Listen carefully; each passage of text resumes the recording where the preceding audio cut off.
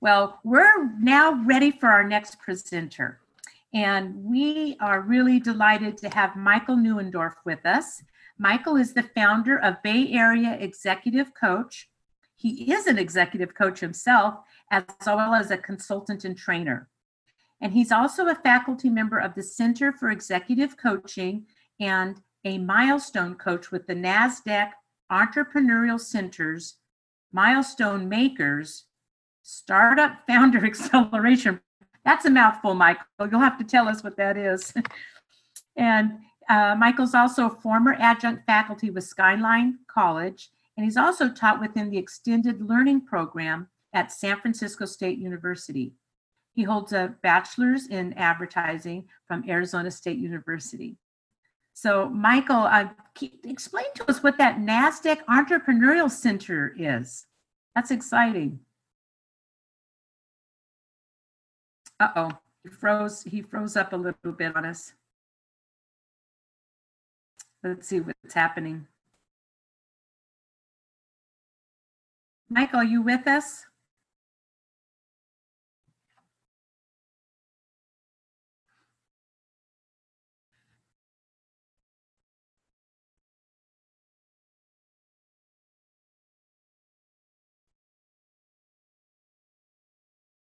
So let's see what's going on. And can somebody type into the chat room, you can hear me, but you don't hear Michael?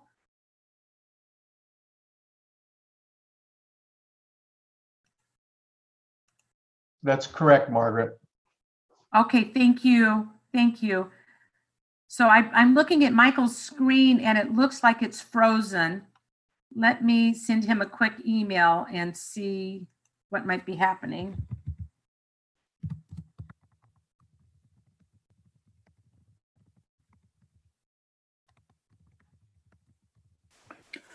Margaret, you're so not alone. If we could do a poll right now, I bet many, many of us have lived this just like you are.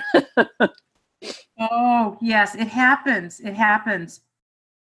And he and I have been talking during the break, so I know his Zoom is working, but I can see on his screen that it looks frozen here. So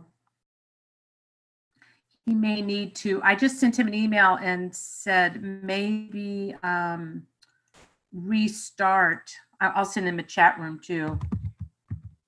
Excuse me for just a moment while I don't talk, because I'm going to send him a chat. I'm back. You're back. Yay. Did you just good? Okay, thank you. Okay, good to have you. So Michael, I introduced you. You there? I'm here. Good. I introduced you and I asked, could you let us know what the NASDAQ Entrepreneurial Center is? Because that sounds really exciting. Sure, happy to do so. Okay, can you see my screen okay, Margaret? Yeah, and it looks beautiful. Okay, good. All right.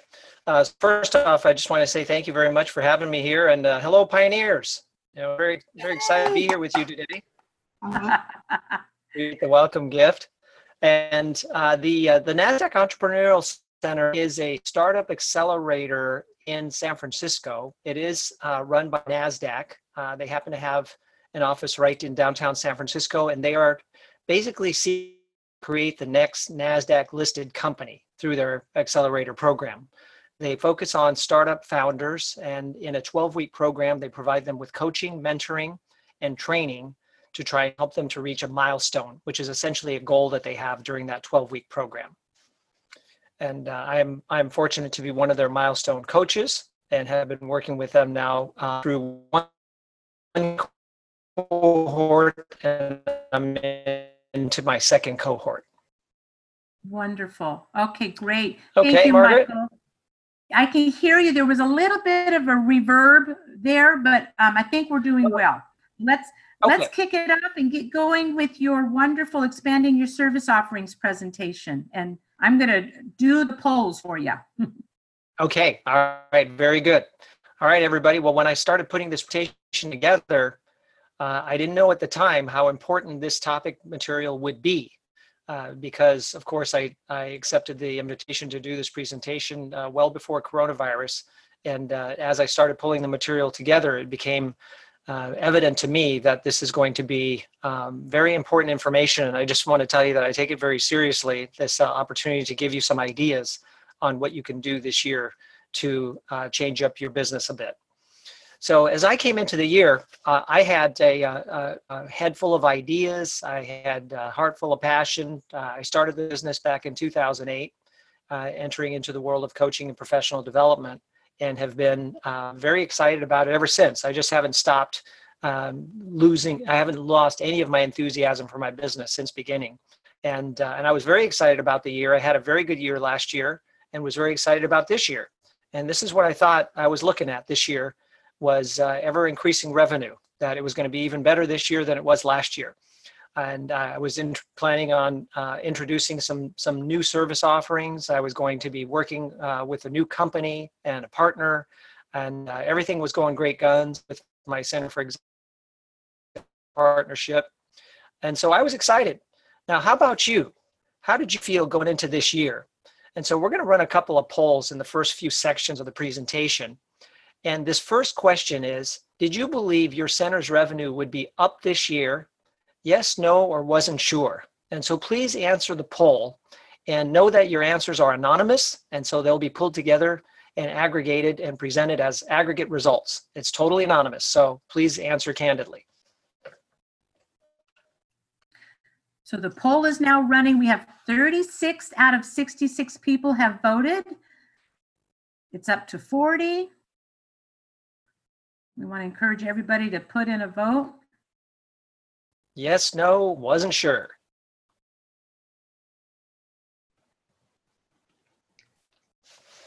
And Michael, can you see the poll in progress? I can. Yeah, and I get Perfect. I can vote too. So I voted. There you go. And of course, I voted yes because that's what I thought going into the year is that everything was on the up and up. If I may so interrupt, Chris Bennett has a question. Do you mean, is your question, does it mean before the coronavirus, Michael? Yes, at the beginning of the year, right? Going into 2020. How did you feel? So this is before coronavirus. I kind of have a sense of how you might feel now. Oh, But we'll get to that in a moment. right?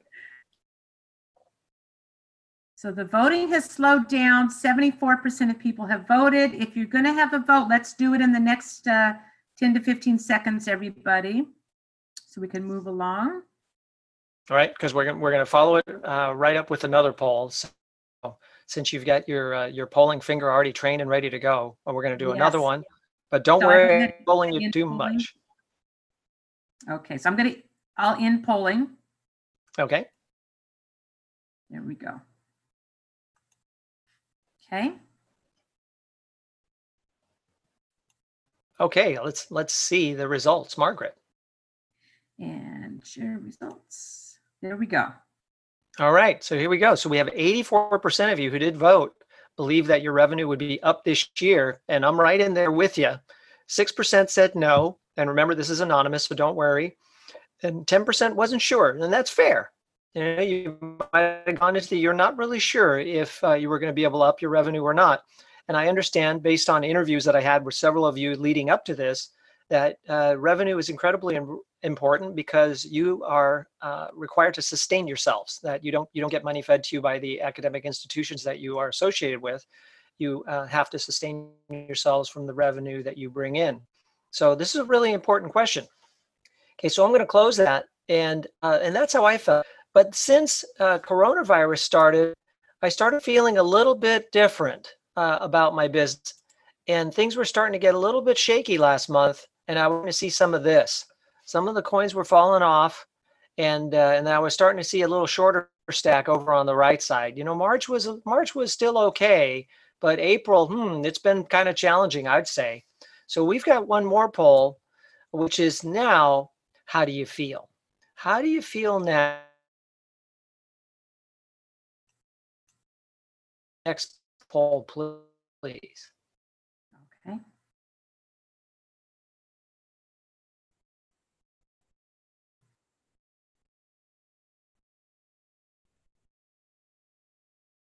And Michael, if you can hear me, you looks like you may have froze again on the screen.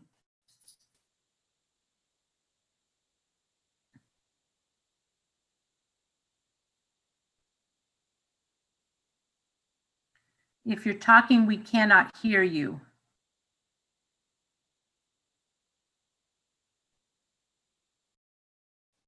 But the polling is going on. We might have to have Michael recall in.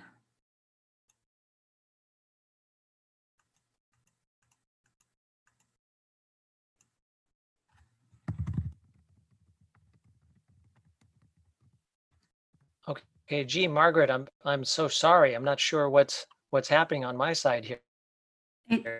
Yeah, it could be just the internet, but can you see the poll okay, Michael? I can. Perfect, okay.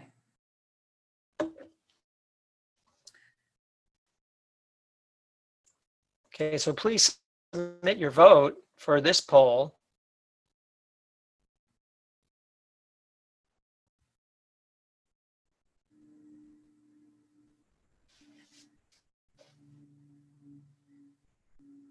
I think contract education people are always hopeful, so I love that. Not sure is 32%. There's always hope.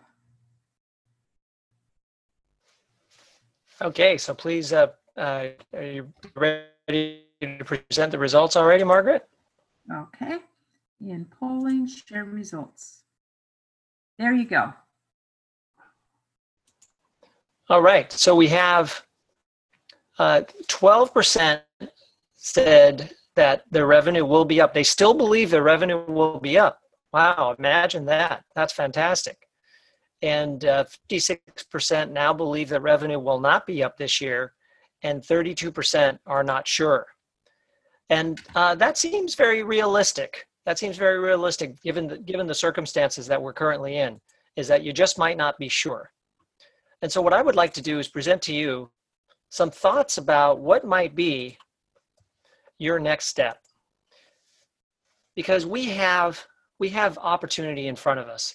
As Margaret said, many of you feel optimistic and positive despite the circumstances, because generally in the world of professional development, I find that people in that world are optimistic, they're positive, they're growth oriented, they're never say die people, they're adaptive. And so there are a lot of good characteristics that we have in this world. And we're going to need them right now. And I'm going to share with you some ideas on what your next step might be in the time that we have here. So never fear, we have some great ideas for you to think about. We're not seeing your screen, so you might need to reshare your screen. Why do I?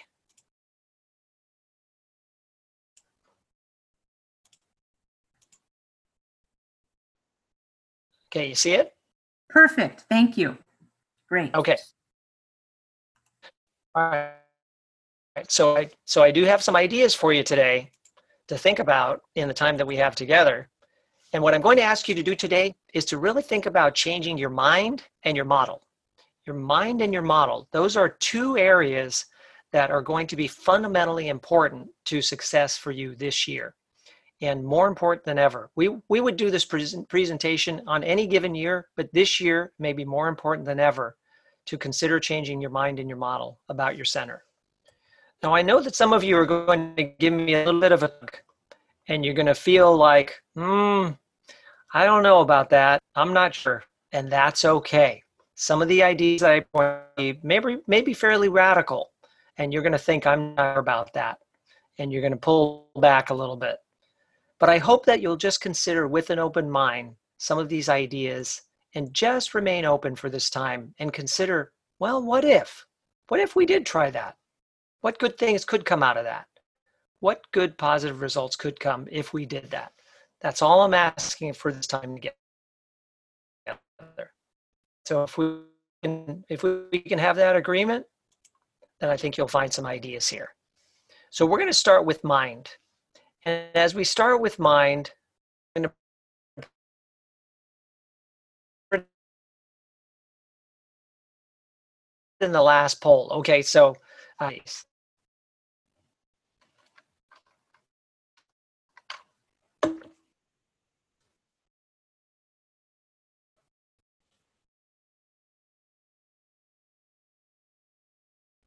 Okay, so what are you?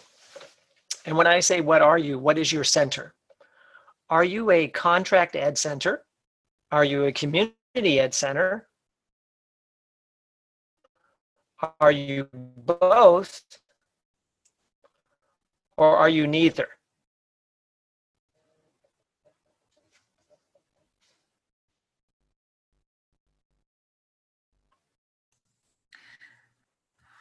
So Michael, you are cutting out a little bit, but I'll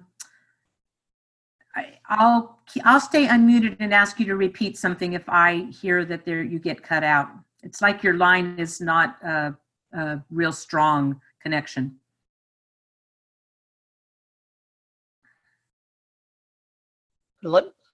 Okay, Margaret, I'm going to check something on my side. Hold on just a second.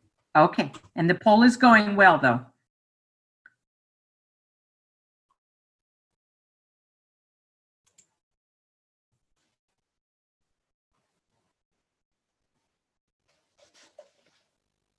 Michael, somebody said if you mute your video, it could help, or maybe call in with your phone for audio versus your computer for audio.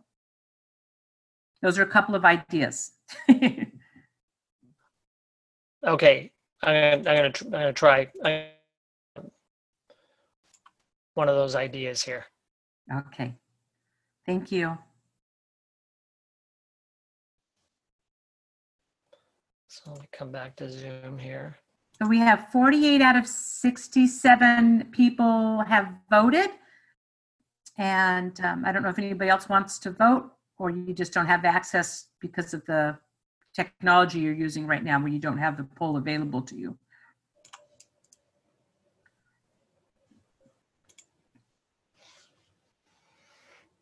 Okay, can you see you can still see the slides, right? You don't see my video, but you see the slides and you hear me? Exactly. Yes, very good. Okay, so we're going to try that and see if we can improve the presentation that way. You sound very clear right now. Okay, good. All right, so let's do this. All right, so now that we've taken the poll, what are the results, Margaret? Okay, share results. There you go. Okay, we're a contract ed center, 33%. We're a community ed center, 2%. We're both, 56%. We're neither, 8%. Okay, now these are predictable results. And this was not a trick question. What I was getting at here is that sometimes the way you look at yourself can affect the way you present your offerings and your services.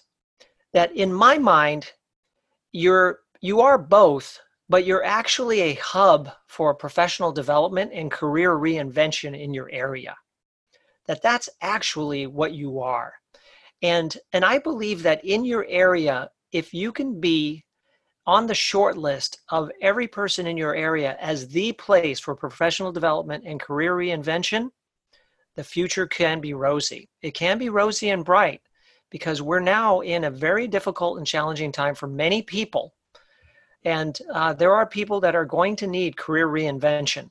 And we're going to talk about that as we go forward in today's presentation, this whole idea of career reinvention and how you can play a part in that, but how through some of the mediums that I present to you. So I appreciate that you may need to adopt a different mindset about who you are. That by having a different mindset, you can have an infinite set of possibilities regarding your reach and your revenue. How far can you reach out by having different service offerings, and how high can your revenue grow by having different service offerings? I believe that this idea of infinite possibilities is very vital and necessary at this time. Now, some of you may be familiar with Simon Sinek. Simon Sinek wrote the book Start With Why. He has a very popular TED Talk. He has a large global following, and he's being turned to during these times for his counsel and his thoughts. And here's something that I gleaned from one of his recent YouTube videos that I thought was very interesting and applicable to where we are today. He said, companies with the infinite mindset, this is when I say change your mind, rather than thinking that this is going to be a finite year, we're going to be in a down year, consider this might actually be a catalyst for an up year, for a transformative year that could actually set the stage for years of growth ahead. That's the infinite mindset. And companies with that mindset are going to say, how are we going to change to get through this? Instead of saying, how are we going to get through this? There's a difference. There's a difference in those two statements. And I want you to really think about the difference and adopt that first statement and the idea of the infinite mindset, because I think it will make a very big difference for you in how you approach this year and this material. Now, you might be scratching your head right now and wondering, well, how are you going to change? How will you change? We will be talking about that. But also, just as important is this group. How will they change? Because we now have over 20 million unemployed people in the United States that have filed for employment. Some of those people will be able to get their jobs back after the coronavirus largely passes. And I say largely passes because we could be confronting this crisis at some level throughout the rest of this year. And people will need to change in response. We have gone through periods like this before. 2008, 2009 was the last time. And that was a time when I decided that I would like to change. That was the year that I left my corporate job, which was a great job with upward mobility, great benefits, a good salary, good team that I was working with, and plenty of challenge. But I wanted to change. And that was the year that I started my coaching business. Now, some of you might say, gee, that was pretty bad timing. That was right during the mother of all recessions. And looking back, it probably wasn't the best timing, that's for sure. However, sometimes starting a business or going through transformation in difficult times causes us to be more innovative, to think bigger and bolder, to lean towards breakthrough solutions. And so people are thinking that now, that they might need to change. They might need to reinvent. So I believe that where we are in the space of helping people to develop professionally and to reinvent themselves for brighter days ahead means that we're in a crucial area in our communities, providing an essential service. We just might need to provide it differently. And so that takes us from mind to model. That your model may need to update. And really, I shouldn't even say may need to update. Your model needs to update. I mean, let's be frank. And it's going to need to update in a variety of different ways. And so I want to present to you some different ideas for how you might update your model and bring it into more of a 21st century model that is now needing to be accelerated. Obviously, we need to stop flirting with e-learning. That e-learning is something that we have played around with a little while. If you're anything like me, you thrive on in-person, the in-person experience. I mean, this is what I anticipated today, not having any technology issues, but being with you on stage and looking out at you in the audience and simply using a microphone and a computer to present the PowerPoint slides. And here we are making the most of what we have in front of us. You know, Teddy Roosevelt famously said, do what you can with what you have where you are. And that's what I think is so important for us to think about now. E-learning is something that you've thought about in the past, but now you can't just think about it. You have to embrace it because the shift is on. The shift is on. I was watching this video on Yahoo's website, and there was this gentleman on there who was being interviewed who is the CEO of a company called Coursera. And his name is Jeff. His last name, it looks like Majiancalda. He's the CEO of Coursera, and he was talking about how online learning is changing rapidly and irreversibly. They've been getting a lot of requests from academic institutions to help them to embrace the online learning environment and to use some of Coursera's experience, because Coursera specializes in working with institutions of higher learning. And so Jeff was saying that they're getting a ton of requests from universities all around the country and possibly around the world to help them in this challenging time. Now, I like what he's saying here in the sense that it was already happening, the move towards online education, and now it's accelerating. And he's saying that when people go back to school, it's never going to be the same. Things are not going to go back to the way they were. We are pretty clear about that it's going to be a new normal, not back to normal. And so as we think about this, that the shift is on and we need to make this change, we have to think about some crucial elements that have to fall into place. And one of those are our instructors.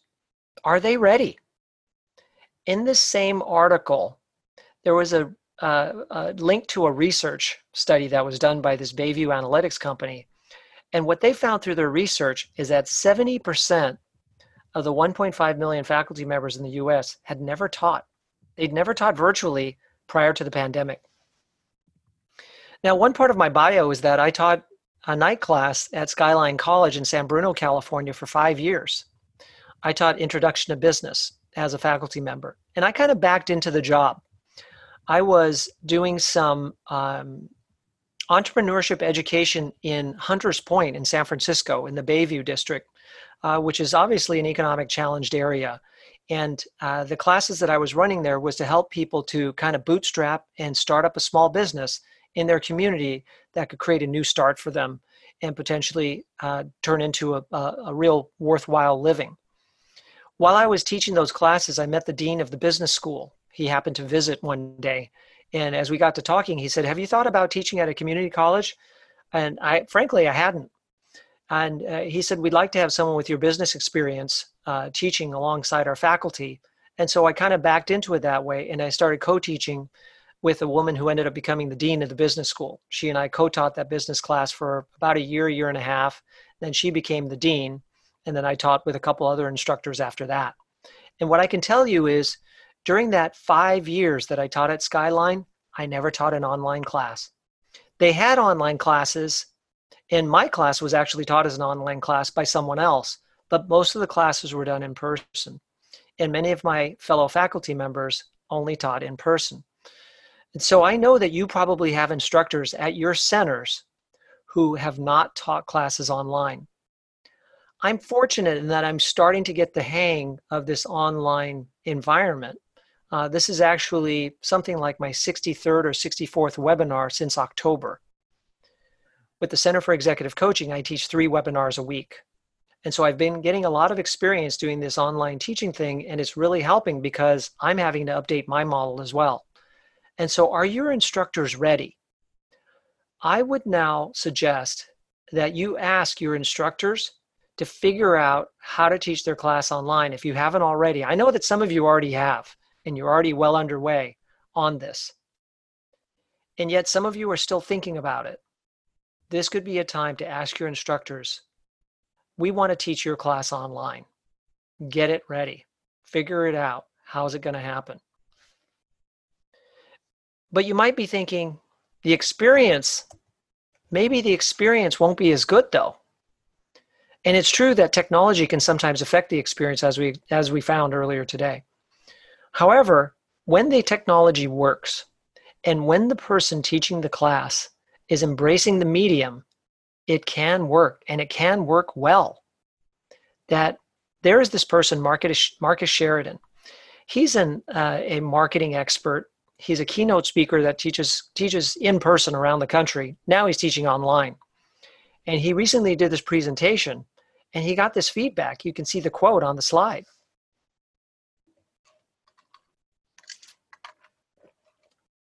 What we can find in teaching online is that through the technology, we may be able to actually engage our participants as much, if not more, through polling, through breakout rooms, by sharing video. We can engage our participants to interact with our material differently than they have previously, and that might actually have a greater impact. And so the experience might not necessarily be a compromise. But of course you're thinking, it's a lot of work. This is going to be a lot of work. Now, I just want to pause for a moment and just make sure, Margaret, is everything okay? Could you just type into the chat and let me know that everything is working out okay? So I'm not seeing anything in the chat and I'm not hearing anything, but I'm assuming that we're okay, on a good track right now. Okay, great. All right, thanks, Margaret. Just needed to know that. All right, so you might be thinking, gosh, this is going to be a lot of work. Absolutely, it is going to be a lot of work. Now, recently, what's been happening out of this challenging time is innovation. Innovation, breakthrough thinking, new solutions. Necessity is the mother of invention. Ford recently had to retool and start making protective face shields. They embraced it and just went after it. And in just 2.5 weeks, they made 2.4 million protective face shields. There's a man named Jeff Sturgis who was hired by Ford pre-coronavirus to start thinking about making changes at Ford. Thankfully, they already had Jeff on board, and he was prepared for the coronavirus and what would need to happen. And so he owned this project. And this is his quote. Right now, there's no time for ego or BS. The silos have to fall, and they've got to fall catastrophically fast. We have to change so quickly and so fast that we could probably surprise ourselves how quickly we could retool and update our model. This is vital that we be adaptive and ready for change. When we need to, we can change real fast. I want to give you just a little example. So yesterday, I was doing an online coaching session on the other side of the room. And while I was meeting with my client online and talking back and forth, my wife walked into the room and she seemed flustered. She seemed upset. I mean, I could feel the energy, this kind of flustered energy exuding from her, but I couldn't really pay attention because I was in a video coaching session.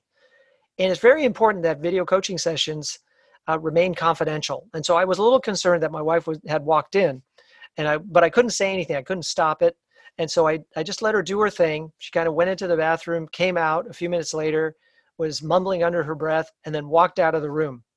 And I had to just pause and not say anything and just stay in my coaching session. I was hoping that my coachee didn't notice that there was someone else in the room, and she didn't seem to. So later in the day, I asked my wife, what was going on during that time when you walked in? You seemed so upset. She said, my boss told me that the meeting that was coming up at the top of the hour, that was just 10 minutes away, was going to be a video meeting. Well, my wife wasn't prepared for it to be a video meeting. And for the ladies on the phone, I think you know what that means. In 10 minutes, she had to get ready for a video meeting. And so she was able to do what she normally does in about 30 minutes and sometimes even an hour real fast. And then she was surprised to find that the guys on the call didn't change at all. They look like, she said, they look like they just rolled out of bed. Isn't that interesting? The way we're approaching these video conferencing meetings. So she proved that when you need to, you can change real fast. And I think you can do the same, that you can change faster than you think, because Ford certainly changed real fast. And a lot of companies are doing the same all around the country. But it's not just in person, online. And what I mean by in person online is live, right? Right now we're live together. I want you to consider on-demand possibilities too. Now, I know from conversations with some of you that you have a partner. You have a partner that provides on-demand learning for you.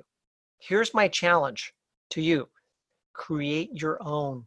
Create your own on-demand classes. Don't just rely on a partner, because I believe that you know better what's needed in your community. You are in touch with the pulse of your community. What types of work is available? What types of new jobs are being created? What types of new industries are sprouting up around you?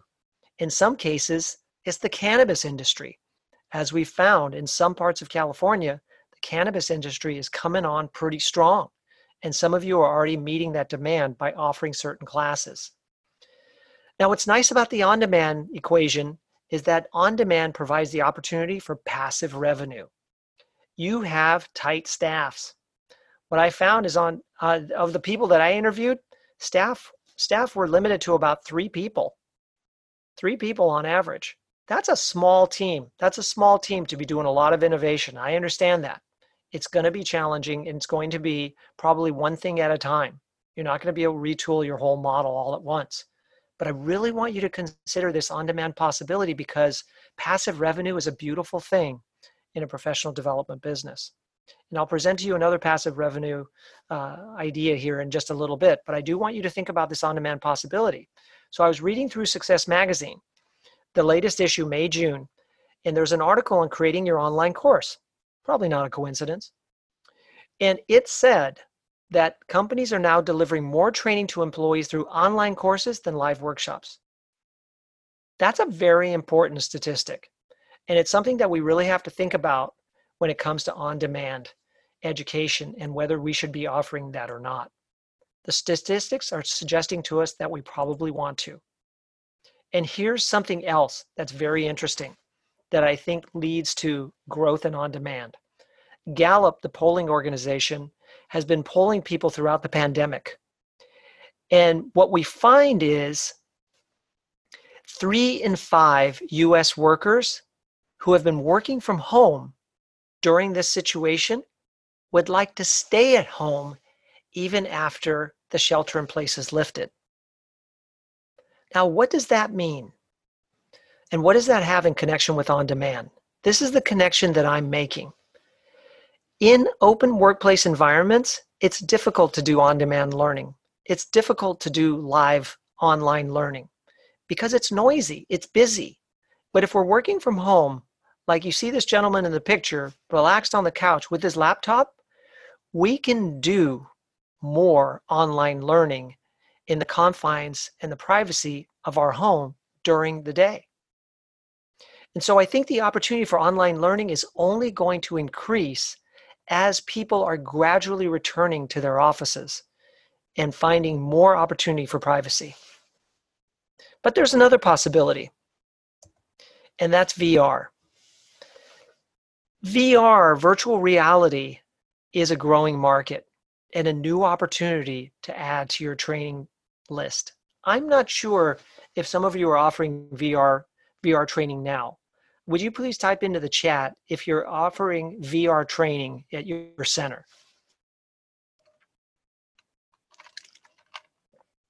In this picture is a woman named Nelda. She's wearing a virtual reality headset made by Oculus. Oculus is a division of Facebook. Okay, a few people are typing into the chat. Looking into this, not yet, but definitely interested. No, no, no, no. Okay, so no one is offering it now that I can see, but it's a growing market. So Nelda runs this company called MindGlow Labs, and she offers virtual reality active shooter training. Obviously, this is very dramatic types of training. What she found is that many active shooter trainings were too dramatic, too intense, and sometimes the dramatic was leading to traumatic.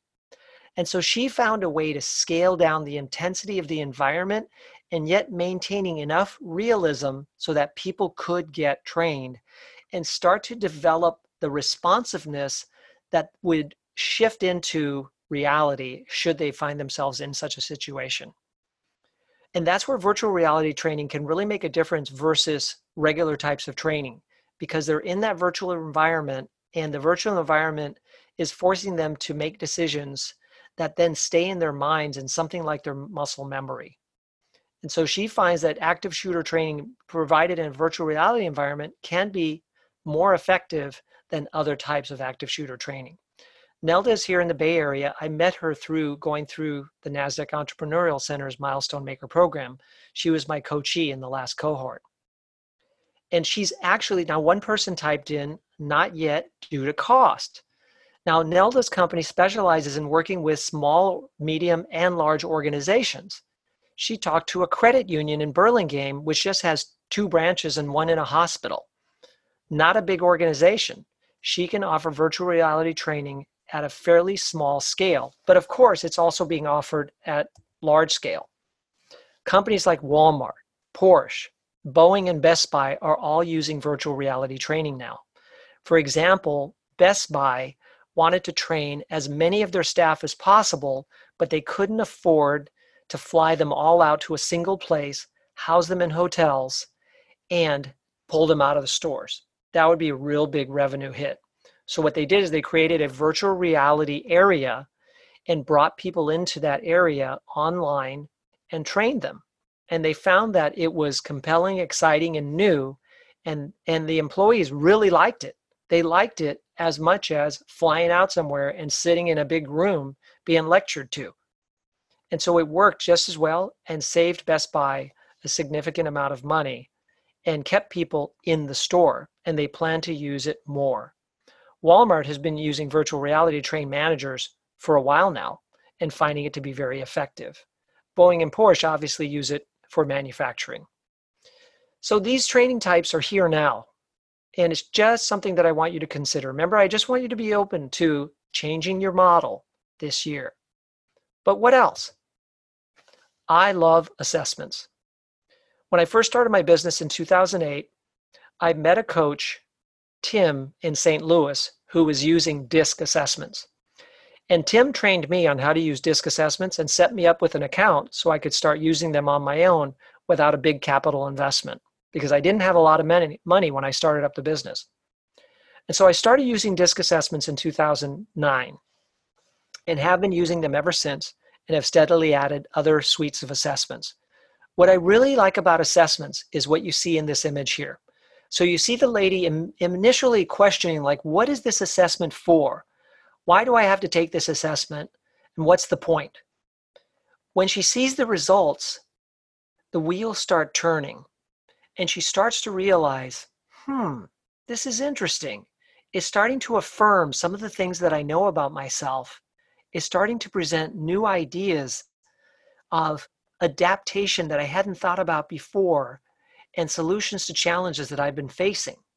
So then the light bulb turns on, and then next after that is the aha moment, where she realizes, oh yes, now I know why I've been having issues with that one coworker, or now I know how I can get our team to work better together, or now I understand why I have issues sometimes directing and delegating.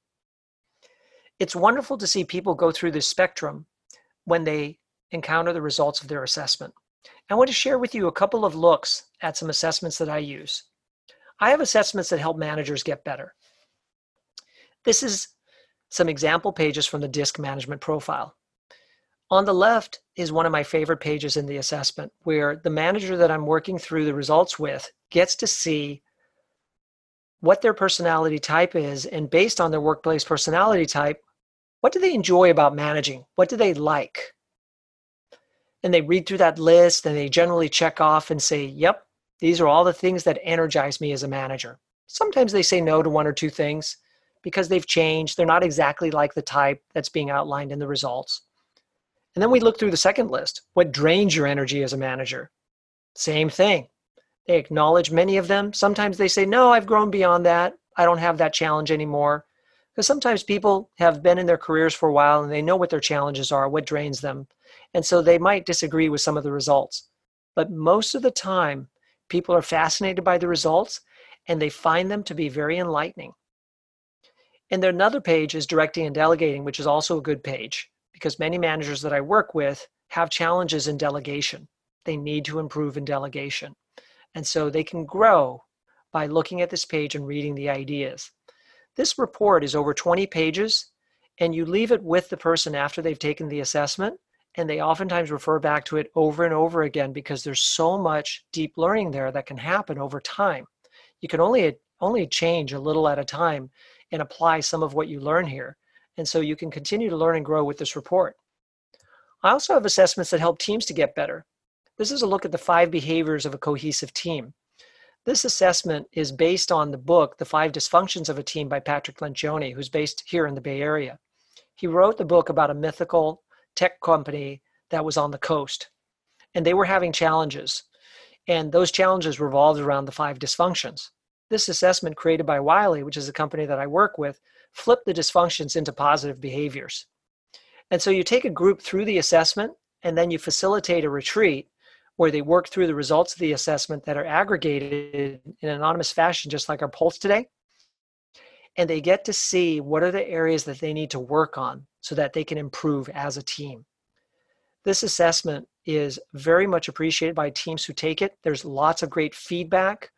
The retreat material is deep and rich with lots of exercises, lots of opportunities for teams to be candid with each other and really have a breakthrough during this time together. There's also a personal development profile based on this 5 behaviors model so that individuals can take it if the team is not interested. And so individuals or teams can grow through this assessment. And here's another one. This one is now really good timing, I think, and it's how to develop emotional intelligence. Emotional intelligence is considered by the World Economic Forum to be one of the top 10 skills necessary to thrive in this decade. And boy, are we seeing that now. Emotional intelligence is needed now to be resilient and to manage our emotions in difficult times, and to also manage the emotions of those around us. Sometimes we're finding that we're positive and people around us are not feeling so positive, and vice versa. Resilience is necessary. Emotional intelligence and resilience are interconnected. So this assessment, which is also based on DISC, is provided by Wiley, which is the company that I work with for the DISC and the 5 behaviors assessments. I had a question from Charlie. Let me answer that before I continue on with this one. Charlie is asking, the team model is based on the 5 dysfunctions of a team. That was a book written by Patrick Lencioni over 10 years ago. And his consulting company is called The Table Group. So I hope that answers your question, Charlie. So this DISC assessment on Agile EQ is helping people to understand their workplace personality type and how that might lend itself to emotional intelligence and being agile, because we need to be agile in the workplace. Now we need to be agile at home. And so this is a very colorful and instructive assessment. And I'm just sharing a couple of sample pages with you. I really like the page on the right that gives us strengths are with emotional intelligence, what your needs are, and how your style others. I hope you can see that assessments like these can be really interesting to people, and they don't need to be that expensive. These assessments for individuals are between $100 and $200 in most cases, and some are actually even less than $100. So we're not talking big money here for people to take assessments. So Chris says, we already embed assessments in many of our face-to-face trainings. Can Michael say more about what's different in the virtual world? Yeah, what would be different in the virtual world is that these assessments can be presented online through trainings. That every one of these assessments that Wiley provides is also paired with a training program that can be presented in a modular format online with interactive exercises to help individuals better understand themselves, the people they work with, so that they can get better results in the workplace. And so we would take these online, Chris, in a virtual facilitation. Or you can work with a single individual and take them through the results, sharing your screen. That's what I typically do with people when they're remote, is I share the screen and take them through. The costs, Rosemary, can be as low as $75 to as high as a few $100s for different assessments. Now, there is an investment to purchase facilitation materials and to set up sub-accounts, but honestly, they're more modest than you might think. I've made tens of thousands of dollars over the years off of using assessments in my business. They work in a variety of situations with salespeople, staff, teams, leaders, managers, new hires. There's an assessment for just about any kind of situation, and I'd like you to just be open to the idea of increasing passive revenue with assessments. The effort is all up front, and then once you have an assessment ready to go, up and running, there's not a lot of effort required to run assessments. For example, ETP is a lot more labor-intensive program than running assessments. You wouldn't need to dedicate an individual and a lot of time to running assessments and making that passive income. Then there's coaching. Of course, this is a big area for me. That's very exciting because I've been coaching for a long time. Oh, before I go into coaching, I'll answer this question that Karen posted about, how do you find clients for running assessments? Who pays for them? Good question. So typically in a contract ed situation, the company partnering with you would pay for the assessments as part of a program, either if they are assessing new hires for hiring, they would just pay you per assessment and issue that within the company. If they're issuing assessments as part of a staff development program, they would pay you to issue the assessment and then take the individual through the results and then recommend either training or coaching or both. If an individual simply wants to retool themselves to understand, for example, let's say an individual wants to now become a salesperson. They find themselves out of work in their old field and they find that sales jobs are available and they'd like to improve in sales as a new salesperson. You could issue the sales assessment from DISC and then run them through the results. And in that case, the individual would pay for the assessment. So there's a variety of use cases for assessments, and who pays for them depends on the use case. So coaching pairs well with training. I do training and coaching. And what I love is when an organization wants both, because we can then enhance what was learned in the training through coaching. And people that are struggling with certain aspects of the training and application can then get coaching to apply and learn. Absolutely. What coaching is great at doing is working remotely. Even before coronavirus, I had a lot of clients that I was coaching remotely over the phone or over Zoom. It just depends on what they're open to. I have clients in New York City and Los Angeles, in North Carolina, all over the country that I'm coaching remotely. And it can also provide passive revenue. Now, what I mean by that is you wouldn't do the coaching. You would have a third-party coach do the coaching and provide a revenue share so that they're doing the coaching and you're getting paid, just like you do with the training. And on-demand training, assessments, coaching, when you start to put these different things together, you can see how things can really start to open up and increase revenue. Charlie says, yes, my eyes were open as I'm hosting 2 LGBTQ trainings on Canvas, self-timed, and they're going great. Yeah, great comment, Charlie.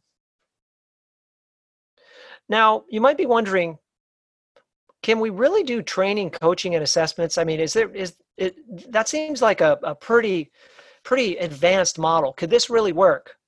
Well, yes, it can. So this is a screenshot of website provided by the San Mateo Community College District's Corporate Training Solutions Center. That's run by Jonathan Bissell. Jonathan and I met last year, and I like Jonathan a lot. He's a brilliant man with innovative thinking, and he's decided that he wants to offer more than he wants to offer assessments. He wants to offer coaching. He wants to do it all. And he has encountered clients who want it all. Before coronavirus, he was working with a client here in the Bay Area who was not interested in training, but also asked about coaching and assessments. And so he's seen this in reality with organizations looking for this. And I have seen this for over 10 years. And so when you look at yourselves as a hub for professional development and career reinvention, why wouldn't you want to offer a more robust model than just training? I would suggest that you could model the type of business that I run and figure out how you can also offer assessments, slow and steady, right? Maybe one suite of assessments to start, and then another set and another set as you get versed on different assessments, and work with just 1 or 2 coaches to begin with. But eventually you might work with a stable of coaches who can specialize in different types of situations, working with managers, working with salespeople, working with leaders, working in retail, coaching people who are starting up companies, coaching people who need to innovate and change their model because their companies have grown stagnant. Many coaches specialize in different types of different types of coaching, strategic planning. So Jonathan has put together an excellent model that is similar to what I do in my business out of Burlingame, California, and what I'm suggesting that you consider. Now, what's it going to take? It's going to take some strategic planning, and obviously now is the time. We find ourselves with a little more time on our hands for planning than we normally get to enjoy. And so let's put that time to good use and get an idea into place soon. think about one thing that you could change with your model and try and adapt it and adopt it as quickly as possible. Now, if you need help, if you need to meet coaches who might be able to join your team on a contract basis, if you'd like to meet the person who runs the virtual reality company that I told you about, Nelda, if you would like to learn more about some of the assessments, I'm more than happy to field calls with you after this presentation. We'll just schedule them out, no charge. I'm not trying to pitch my services and sell anything.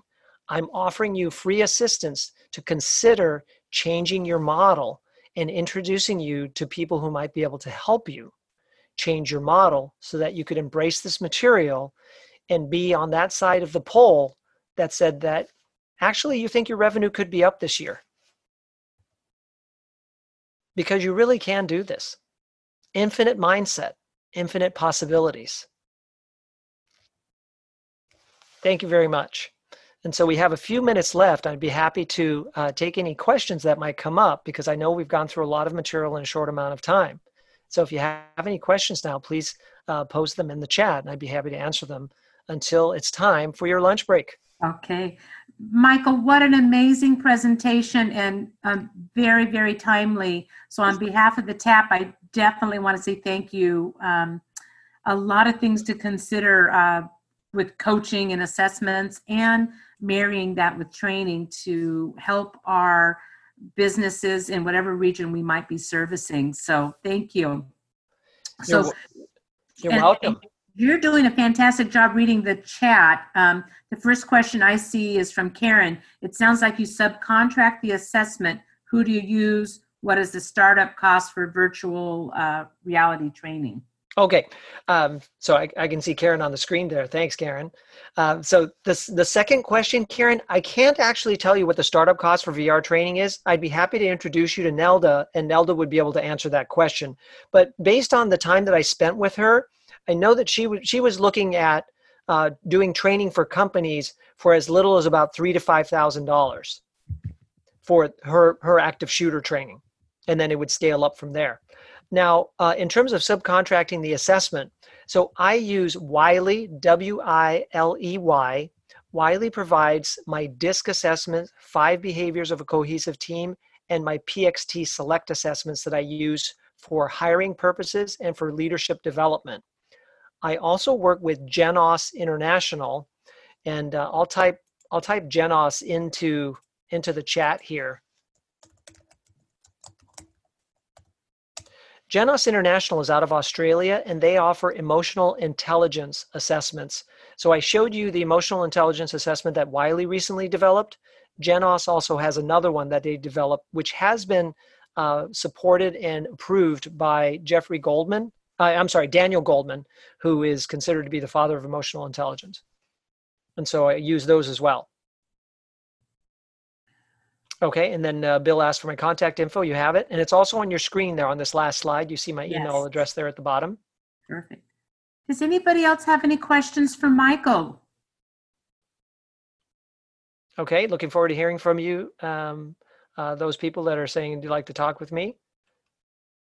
So Rosemary asked, which one is approved by Goldman? It's the Genos. The Genos ones, Rosemary, are approved by Daniel Goldman.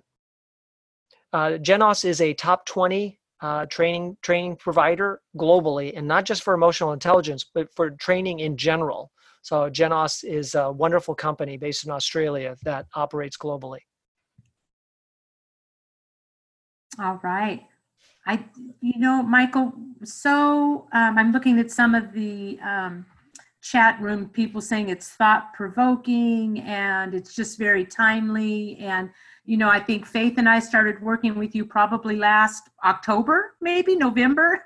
Something like that. Yeah, not knowing that our lives were going to be the way they are right now. And I just love the synchronicity of everything and just wonderful. So Charlie Monahan said, what is the active shooter module?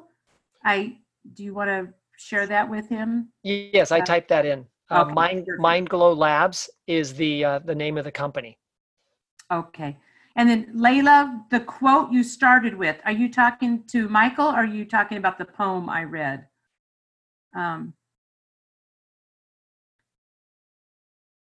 Yeah. Okay. Well, everybody's saying thank you. So, Margaret, this is Layla. I was just asking Michael to repeat that wonderful quote. I got part of it down, the one from Simon Sinek. Oh, yes. It is, what can we change? How can we change to get through this? As opposed to how can we get through this, right? It's important to add in how can we change to get through this? yeah. Well, thank you, Michael, very much.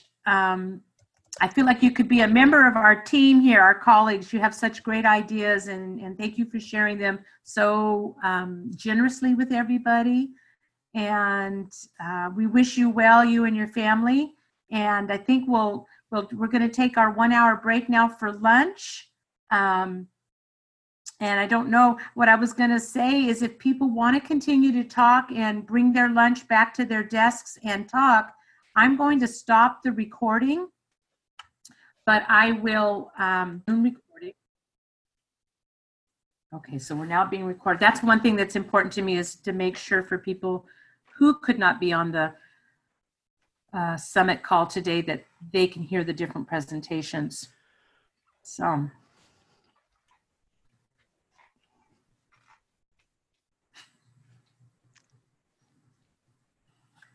Okay. The only bad thing about exercise at noon is when you sit down one of these, I can't wear my glasses. They keep fogging up. Oh. Oh. There was an entire column in the Wall Street Journal, in the New York Times today, about how to keep your glasses from fogging up when you're wearing a mask. And I think, oh, I got to read this. That's such an issue. I think it's critical. I actually took my glasses off and then I lost them because I had them in my pocket because they were fogging up, and it was fortunate for somebody to pick them up. Yeah, well, you've faced it. Well, there's a lot of good tips. New York Times today. You'll have to look it up.